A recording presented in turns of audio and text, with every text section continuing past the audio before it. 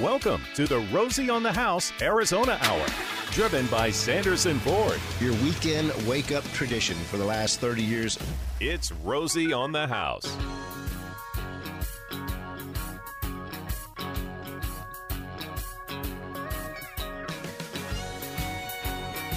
And on this beautiful Arizona Saturday morning,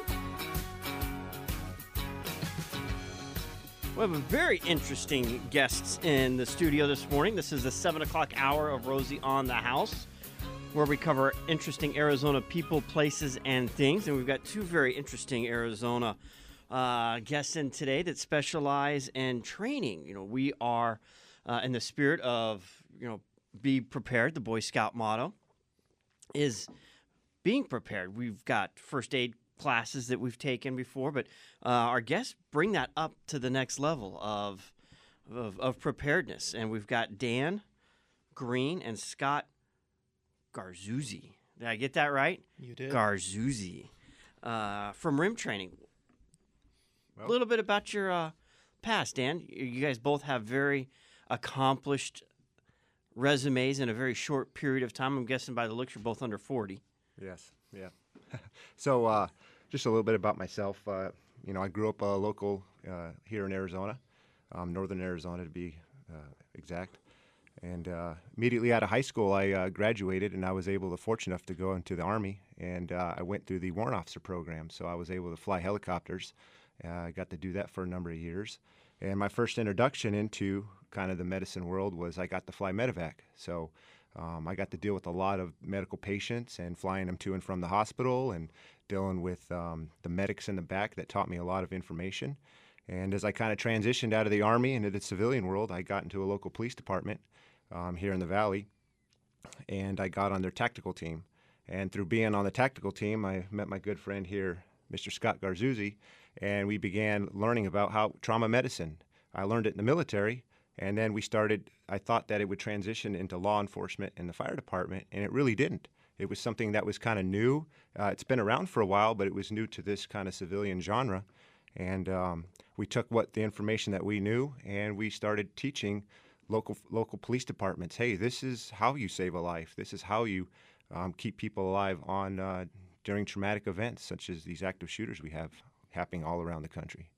And we'll bring it into the home as well. There's a lot of things that can happen in the home that create trauma, and what to do in that critical time before the medical team arrives to keep somebody stabilized and well till the ambulance arrives. But Scott, your background and history real quick. And real quick, Dan, you said northern Arizona. Where? We're a pretty big state here. Williams, Arizona. Williams. Small little Nice. town. Yeah, gateway to the Grand Canyon. Absolutely. So I came from Southern California, born and raised out there. Worked for a fire department out there and moved my way out here. Started working in a local hospital at a trauma center. Did 11 years of that. Worked on night shift, so I got to see a lot of the worst. But we also get to treat a lot of different types of injuries that come through. Got together with Dan as I transitioned into a different role in the hospital. And then, like he said, we came up with this program to teach law enforcement, also work with military, work with civilians, anybody else that needs training, we're always there for. And so the service that y'all provide, there's a number of different training sessions. Talk me through a couple of them. Really what we're into, or what we teach, our kind of bread and butter, is the trauma medicine or trauma intervention. How do you do tourniquets? How do you stop the bleeding? Chest seals and hemostatic agents, or like a quick clot type deal. We teach a corporate defense type classes where, what do you do if you are trapped in an environment and should something chaotic occur? How do I defend myself? How does the average layman do that? CPR, basic CPR, first aid classes. We even get into site assessments. So if a company or someone's like, hey, how do I protect my building? How do I deter something bad from happening? We'll take a look at your facilities and give you recommendations. The other thing we've also people been interested is kind of even a counter sniper type stuff, meaning, what happens if, kind of like the Mandalay Bay, what happens if I'm getting shot at and I have no idea where it's coming from? How do I counter that? How do I keep myself and my family and my loved ones protected and safe? And each one of these sessions, you've got two different aspects. You've got the tactical side, your specialty, and you've got Scott's specialty, the medical side. Yes. And that's really how we really work off each other, and even some of our instructors is the same way. Where we were talking about it earlier, where a lot of times I start getting in the weeds with some of the tactical skills inside of how to convey information, and my partner Scott's like, "Whoa, bring it back. Let's talk this more in simplistic terms," or vice versa. Scott will start getting in the weeds with his terms, and I'm like, "Whoa, that is over my head." So let's make sure that our audience understands. Hey, this is what's important. This is what you need to grasp out of this conversation. Now, how long are these training sessions? Is this a one-time thing? Is this a reoccurring thing? Our sessions vary. The most minimal time that we've noticed that we're able to convey this information is about a 2-hour time frame. If you're going from absolutely no training whatsoever, about 2 hours is the minimum. Now, we do offer classes. Our kind of bread and butters are usually around the 4-hour, because that's about the amount of time people are allotted to spend with us. Ideally, we would like any more than that, you'd think it'd be information overload. You'd start forgetting what you. Yeah. But we do offer full 8 hours and even a couple day courses where it really turns in from a kind of a lecture to more hands-on to even scenario-based type stuff. And you also have progressive classes as well, so you can Yes. start baby steps. Yes, baby steps, and again, time. A lot of it has to do with just time. Is a couple hours here, a couple hours there to build the progression of knowledge. And you mentioned you work with a lot of military, police, but you also work with corporate, and you put together civilian classes as well. Absolutely, and that's kind of it's just stopping bringing that first aid, that trauma medicine or intervention to as quick as possible. I mean, because if we think about it, when you call 911, it's probably already been a couple minutes before they even arrive on scene, before they're even doing anything. So if we can reduce that down to basically, 20, 30 seconds of, hey, this is when the incident occurred, to you actually now taking charge of the situation and buying more time for that individual, that just enhances their probability to be alive and healthy afterwards.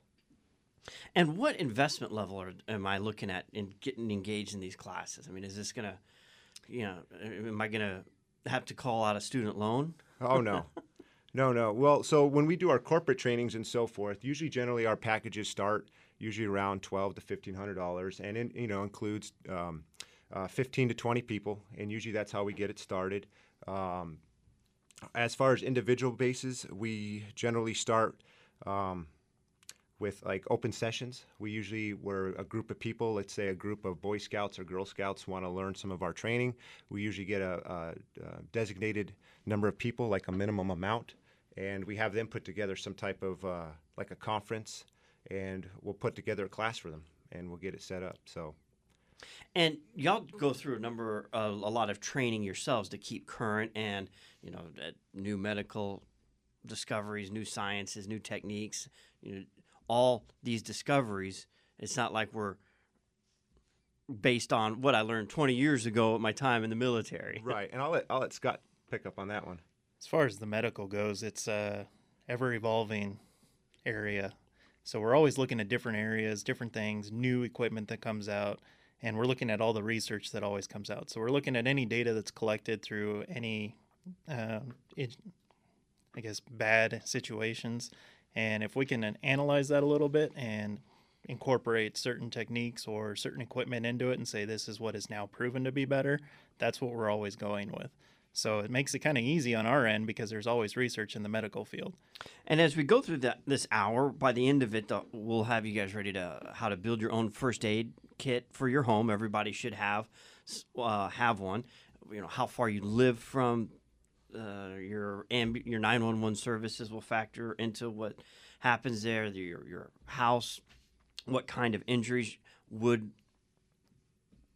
are likely. Ladder falls still the number one cause of homeowners being sent to emergency rooms, but a lot of things can happen on a fall. We've got impalements, lacerations that on the way down where we land. So we'll just walk through a couple of those common things that y'all have seen and trained for, but everything you're teaching here is covered under the Good Samaritan law. Take a minute to walk me through what parameters I'm allowed to operate in under the Good Samaritan law.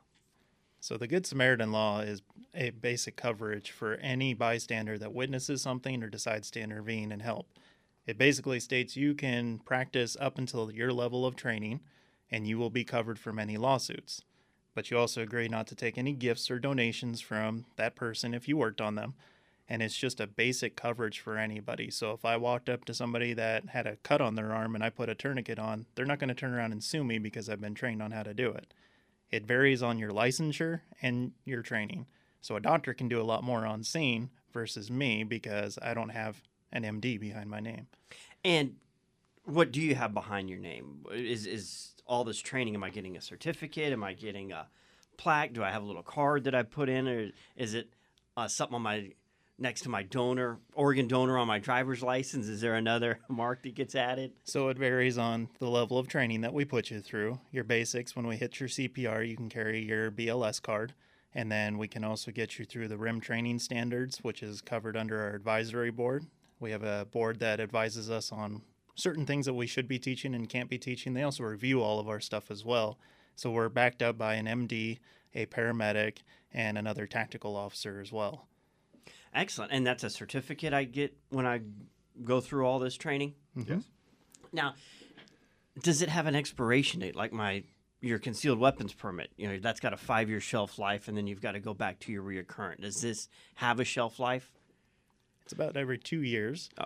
Same as your BLS card, because in that 2 years, you can get a lot of information that changes over time. So we either need to correct something that we taught you in the beginning and then they've improved on it, or now we work our way towards something different now. Okay. Well, we're going to come back after this quick break and talk about the things and injuries that can occur around the home. We're going into a lot of holiday decorating season, and there's usually somebody gets wet or electrocuted stringing lights somehow, somewhere along the way. I've been there. Accidents, ladder falls. We're going to be on ladders a lot, hanging Christmas lights and moving around the home. And just people. You know, the more people you add into the equation, the more likely something's going to happen. We're going to have a lot of guests over. We're going to be in environments where there's going to be a lot of guests. So what to do in that situation where the worst happens, and because, hey, you got to be prepared.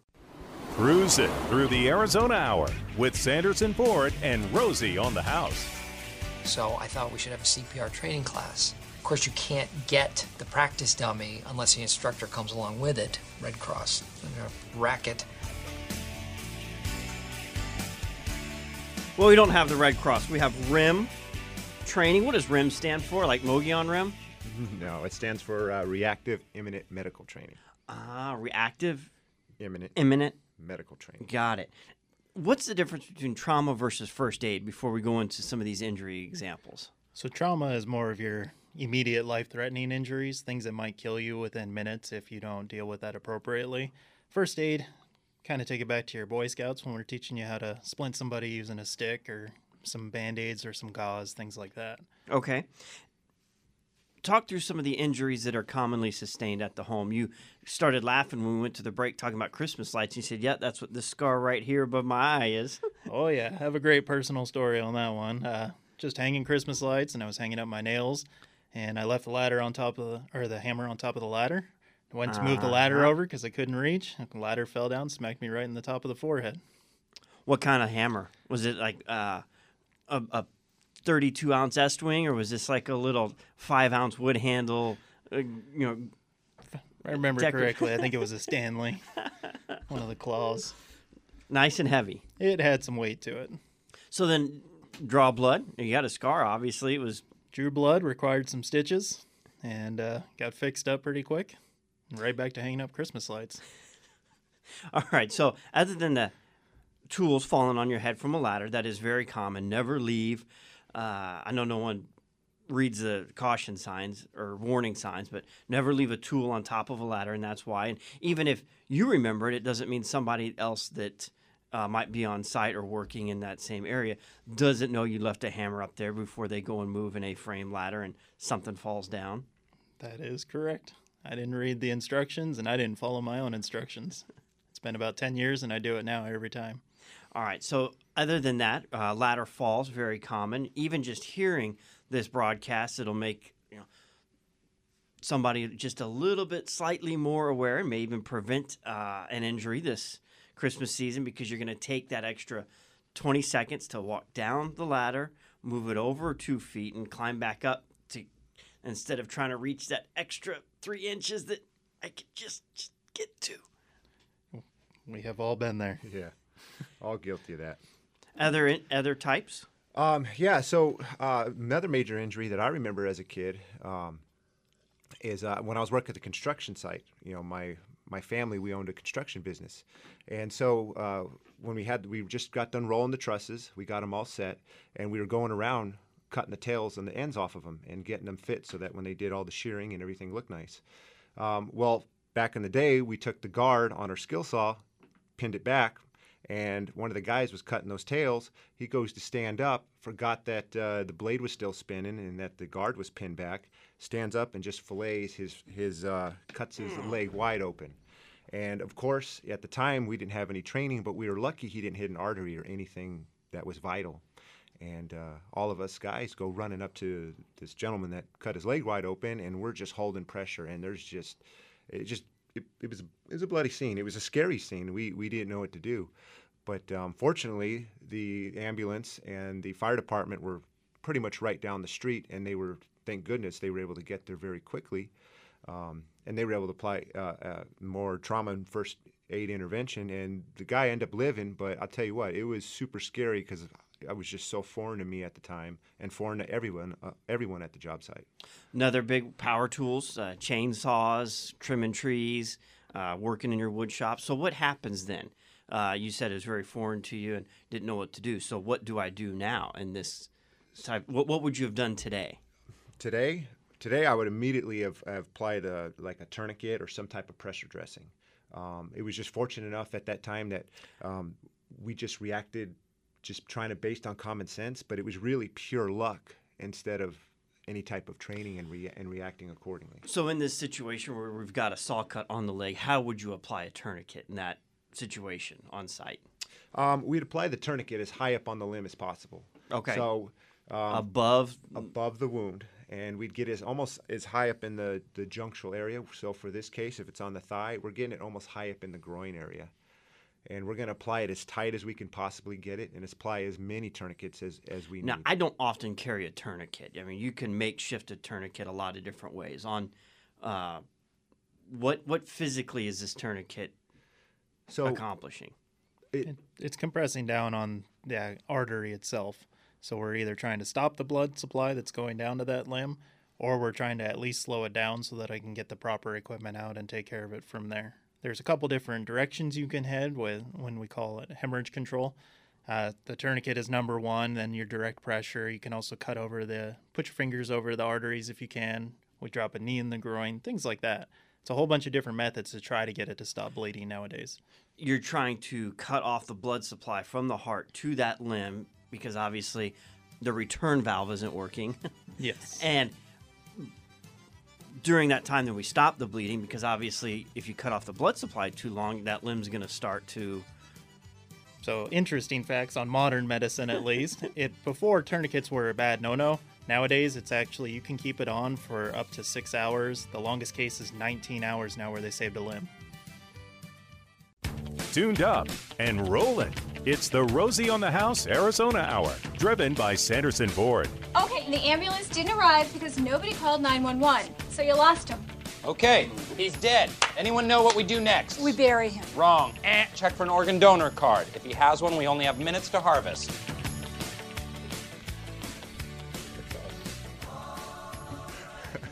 Was that a little insight to what a typical training class is like? That's perfect. That was perfect. That was awesome. Joined by Scott Garzuzzi, the director of RIM training, and Dan Green, CEO. RIM is for Reactive Imminent Medical Training. Yep. We were talking through blunt objects,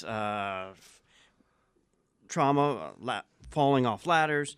We've got a couple other things. Impalements are something that will bring a homeowner into that. What do you do if you walk across a situation like that? Do you leave the object in? Do you try and pull it out? You know, I saw, You remember when Robert Duvall had that arrow stuck in his leg and he had his friend push it all the way through, cut it off, and rip it back out? Or should have you left it in there to keep the blood from creating a bleeding situation? Should have left it in there, that's for sure. The impalements, definitely first thing you want to do, call 911, get the ambulance started. Once you get over that shock factor, you really need to leave it in. So there is a good story. Everybody remembers good old Steve Irwin when he got stung by the stingray and the bulb got stuck. He actually died because they removed the bulb and he bled out on the boat. They're not saying he would have survived it anyways, but he would have had a better chance of survival had they left it in. So an impalement, we just leave it in. Screwdriver, doesn't matter what it is. On a bleeding artery, how long do you have to cut that off before your loss of blood is too much to sustain life?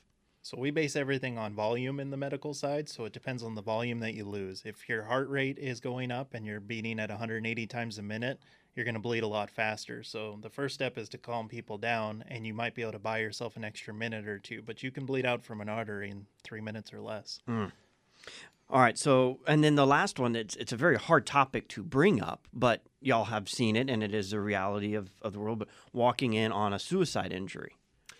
Yeah, and that is kind of a difficult subject to talk about, but it's like you said, it's a reality. Usually what happens under the studies and over we find is that once the act of attempting the suicide happens, there's a lot of, oh no, what did I just do? I can't believe this is happening. I didn't want to do this. And at that moment, your life is in peril. And maybe, hopefully, maybe a friend, a loved one, or even yourself can now reverse that decision and buy you time. And hopefully with the trauma intervention, hey, you're able to call 911, save your life, and now that decision, that horrible decision that was made can now be fixed and corrected. So that way you live through the day. And this is a hard subject to really learn and become an expert at on the radio. These training classes are done in person, on site, in facilities. But let's talk me through building a first aid kit. Where we live, the closest hospital, driving at a controlled rate, not the speed limit, but the controlled rate, you're 25 minutes before you get to hospital. I've got a big Cintas chest that's just full of gauze, and I mean it is absolutely loaded just because I can't get anywhere in a fast time, and nobody can get to us in a fast period of time. So it's come a long way, especially now with the medical helicopters and everything that's flying, so our times have decreased a little bit, but you still need to buy some of that time. It all starts with looking at the injury patterns and also looking at the stats on what's going to kill you the fastest. So we look at certain things when we build out our medical kits. They're very costly when they get up there if you're using the right equipment. So we teach you different ways to make smaller ones. Tourniquets is always going to be number one. A tourniquet is the number one killer, and that's preventable. Now, where do I go buy a tourniquet? I mean, is this something you can pick up at your grocery store? I mean, where am I going to find a tourniquet? So nowadays, it's basically going to be online. Have to be careful. There's always counterfeits that are out there and people making cheap knockoffs that don't work. So make sure it's an approved vendor when you go through and order some of these. There's a lot of good medical suppliers. Find out from your police departments and your fire departments on who they use. They're usually using the approved vendors for sure. And what should a good tourniquet cost me? Roughly $35. So it's relatively cheap when you think about it in terms of a life. And how many tourniquets do you have at your house right now? I mean, you're probably an exception because your medical vehicle is probably equipped pretty heavily. I have quite a few tourniquets laying around. Every vehicle has 2 actual tourniquets themselves, and then I also have a bunch that I can make out of those. Every vehicle has that. My motorcycle even has one in it. So I always have something with me that I can make one out of. So my wife, she's really big into crafting, and she's got all the bandsaws and the blades and everything. So we have 4 tourniquets stationed right there, full trauma kit in the garage, ready to go, because a lot of times I'm not home and she's doing all her work, and if she, cuts off a finger or something like that, she can apply these tourniquets, and they're readily available. And when you say approved medical supplier, I mean, give me some brand names here to look for. Where do you go shop online? So I shop through basically North American Rescue is the one that I use. They supply most of the first responders in the nation, and that's going to be number one. I would not buy anything off of Amazon because you never know where it's actually coming from. So they could sell something that sounds like a tourniquet, and it might only cost $11, but through North American Rescue, it's $32.99. It's a fair price to go ahead and pay and have available for you. So past the tourniquet, what's the next piece of equipment I'm looking in my first aid trauma bag? The next killer you're looking at really is an airway. So that's more of a technique and walking you through the motions and getting comfortable with how to actually control somebody's airway. And then we can move into other things like your respirations, how you're breathing. They make a couple different things that work for sealing holes in chests and something that'll eventually kill you. It's a surgical fix no matter what, but it's something to prevent you from dying right then and there. So we're looking at things like that. And then we get into some of our bandaging supplies and some of the rest of those types of things. How many feet of medical tape? Don't really need medical tape. You got duct tape. Duct tape? Okay. Duct tape works just fine. So some of the other things too is with the bandages, there's also a couple products out there that called Quick Clot or Celox, and what those are is they're the hemostatic agent, and essentially in layman's terms, they just help coagulate the blood so that it doesn't. It's like the natural clotting artery or clotting factor, so it slows or stops the bleeding, and those usually help. But those can get kind of those are a little pricey because you're looking. What, $45? About $45 a package. Sometimes you can get 2 packages stuffed into a wound to prevent bleeding or stop the bleed. So there's all sorts of different things that are on the market. It's just a matter of what is cost effective to you. Exactly. And you walk into a Cabela's, you walk into Bass Pro Shop or REI, any kind of hiking outdoors place, they have different size first aid safety kits. Is that good enough to start with, or are we looking... We're looking at a little different as far as that goes. A lot of that's just your Band-Aid fixes, those types of things, the things that a minor injury that you might have. This is more of I'm going to try to stop the bleeding, control the airway, control your breathing just a little bit, and prevent you from dying. This would be the immediate I'm going to die within 5 to 10 minutes if we don't intervene now.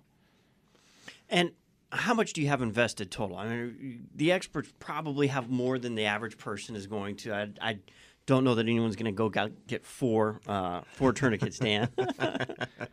When I ultimately look at some of the kits, the kit that I carry in my car or my motorcycle, I probably have about $150 invested. Okay. And with that amount of money, and I always equivalate it back to if I'm driving on the freeway and I witness an accident, I have enough stuff in there that I could probably treat 4 to 6 patients if I had to before the medical services actually showed up. So I should have had you bring that up. Or did you drive your motorcycle or your car? I drove my car. It's actually clipped on the back of the headrest. My wife knows where it is. My kids know where it is. So everybody in my family knows where it is if I actually need it. Maybe next break I'll have you run down and grab it. That'd be fun to put it out and take a picture of it and put it on our archive page, because this broadcast will be available at rosieonthehouse.com. If you just click on the radio and today's date, what is today? November 17th. This is the 7 o'clock hour. You'll have that entire podcast, and there'll be links. We'll put that Northern American Rescue link on there. We'll put a link to RIM Training's website if somebody's interested in organizing a training, whether it's a community, like you said, a Boy Scout troop, a Girl Scout troop, corporate office. You had also mentioned earlier something else on active shooter, and we had that situation in Thousand Oaks, which is what you said, 10 miles from where you grew up. Yep, it is. And it's just unfortunate that we live in a day and age where, we have to be looking over our shoulder, be prepared at how we're going to react or how we're going to respond to these type things. If you found yourself in that situation, what just to keep it simple on the radio, and to convey to the listeners, it's just the simple human response. You're either going to run, you're going to hide, or you're going to fight. I mean, that's just it.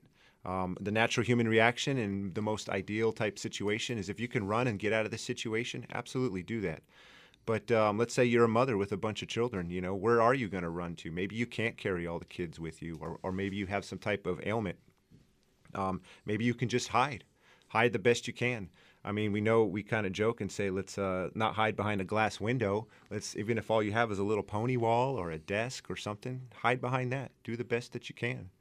But then ultimately, if you can't run or hide, you're just going to have to face and fight this attacker or fight this problem, and that might be your last resort.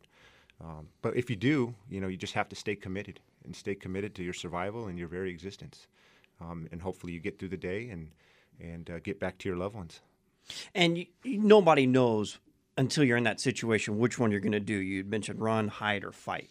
Walking through the run, how far do you run? Run as far as you can. You get away from the situation. You know, and we also talk about, too, is who you're running with, you know, the decisions you're going to make. Do you have like we say, a battle buddy or a friend that you're accountable for? Because maybe you leave the situation, and I say, well, if I'm with Scott and I get out, you know, well, where's Scott at? Where's he at? How are we accountable to each other? And so forth. So maybe I can notify first responders, hey, Scott's not here with me. How do I get in touch with him? And then in your hide, I mean, how long do you sit there? Do you wait till somebody in blue shows up and says, okay, you can come out now? Absolutely. You hide until, yes, somebody of authority or someone in blue is like, hey, you are safe. You can now come with us, and you just follow their direction. Something just that simple. And looking at you, I made an assumption. You probably are both carrying. And you're probably guys that would likely fight. Well, we kind of use this example. Yes, with me being carrying and all my experience, tactical training experience, I say this. We use the example of being like in a grocery store, right? Let's say I'm at the back of the grocery store and this incident's going down in the front. I'm not going to go running through the grocery store to deal with this problem. I'm going to get my family and whoever's around me out. We're going to run. If I can't run, I'm going to hide with the people around me and kind of do the best I can to protect them.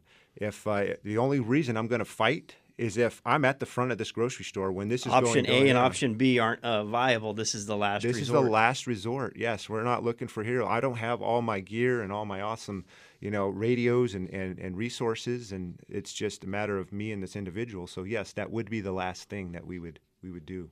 Well, putting this together, Gary and I were trying to decide what could we do because you never know what you will do for that situation. We thought, well, we want to see just how good our guests are. So I've got a special guest lined up that I want to introduce you. Is he ready, Gary? Hey, all right, he's ready. All right, come on in. Tony, come here.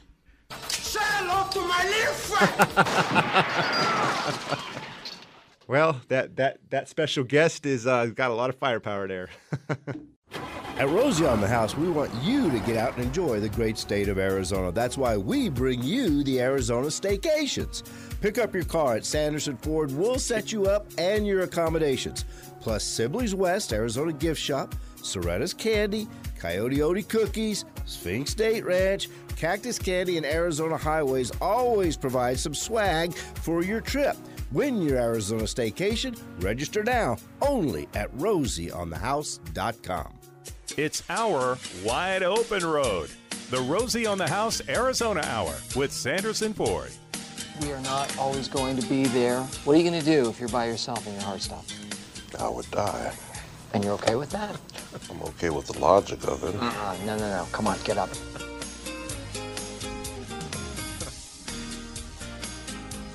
We've been joined this hour by Scott Garzuzzi and Dan Green, the owners and operators of RIM Training. It's RIM, R-I-M, Reactive Immediate Medical Training, AZ.com, RIMAZ.com. And this is something that isn't a full-time profession. I mean, it very easily could be, but you just mentioned yesterday you guys were out serving some warrants. Yeah, so my other, flow of income, you would say, yes, is serving search warrants, criminal apprehension, and just a lot of investigative work is what I do. And that is can you not say? Yeah, I'd love to say, but... A local law enforcement. A local Phoenix Metropolitan Law Enforcement Agency, yes. And Scott? So a local hospital sitting in the valley. And you had mentioned earlier at least 11 years at one specific trauma center. Yes, worked 11 years there, trauma center, 5 years days, 6 years on nights, and then before that was firefighter paramedic in California. And y'all had wanted to put something together. If anybody listening, if we had enough interested listeners, we will put a class together, a 4-hour class for December 16th. We're still working out the details of the location, but it'll be somewhere in Central Phoenix near the broadcast, if not the training room down the road. So if you're interested in signing up for that, just email info@rosieonthehouse.com, and in the subject line put RIM training class, and we'll put a group email together, and we'll coordinate the date and the location. What does somebody need to bring to that? Do they need to bring any kind of special equipment, or just show up and have enough water to last you 4 hours? Show up and have enough water, wear comfortable clothing. And we will walk you through the rest of the steps from there. We bring all the training equipment. We'll bring the knowledge, maybe bring a notebook to write down some notes, and we'll give you the rest of the info. Do I need to be ready for any physical activity, or am I just sitting watching the whole time? No, there'll definitely be some hands-on, so just dressed comfortably and appropriately and get ready to learn. It's a lot of fun. RIM Training AZ, y'all also specialize in putting together training classes for corporate. Yes, yep. Corporate, we do, like I said, corporate, private events. We do hospitality. We've been huge in the hotel industry, bringing it there so their guests and their clients they feel more safe and adapted to any environment or any situation. We really are just open to teaching and getting it out to the public to make them safer and more aware and feel confident in the ability to handle almost basically anything. Now, is it just you two guys, or do you have a team as well? We do have a small team right now. There's one of us are usually generally there, but we are growing in our instructors. We have several others that we're developing and teaching and how to convey this information to the average person. So yes, there's a handful of us. And y'all are based out of the Phoenix metro area. You had mentioned you're originally from Williams, Arizona. I would imagine y'all would travel, provided you had the time to get to the location and back, and before you have to go serve your next warrant. Yeah, so we're definitely growing. We're expanding kind of the southwestern region. We're looking Arizona, Colorado, California, Nevada, and maybe even expanding up to Utah. But yeah, we're definitely growing within this region and making sure that when we show up that we have the large enough party or size to actually teach and give this information to. So hopefully everyone listening has been through a CPR class. If not, you can take that here, but y'all take it to the next level on trauma, where we're going from, a injury that's going to take a little while to recover from to a life-threatening. You've got, we're dealing in matter of seconds and minutes. Absolutely. Absolutely. And that's ultimately what we want to do, is just bridge the gap between when first responders show up to the actual individual or family members and friends being on scene, rendering aid, keeping them alive, and buying those valuable, precious seconds. Well, thanks for spending your Saturday morning here with Rosie on the house. And give your website and phone number. So our website is rimtrainingaz.com. Again, that's rimtrainingaz.com. And you can reach me at 623-692-7520. Again, that's 623-692-7520. All right, that's the 7 o'clock hour here at Rosie on the House. We cover interesting Arizona people, places, and things. And our two interesting guests were Dan Green and Scott Garzuzzi. I need to write it phonetically. Garzuzzi. I'm horrible with names. That takes training all its own, just getting that done. I am horrible with names. I apologize. And it's RIM Training. Next hour, we have Jay Harper in, the Outdoor Living Hour. That's our 8 o'clock hour, where we talk about all things outdoors, and we'll be covering our, we've got a lot of things going on in our holiday seasons, poinsettias, Christmas cactuses, Christmas trees.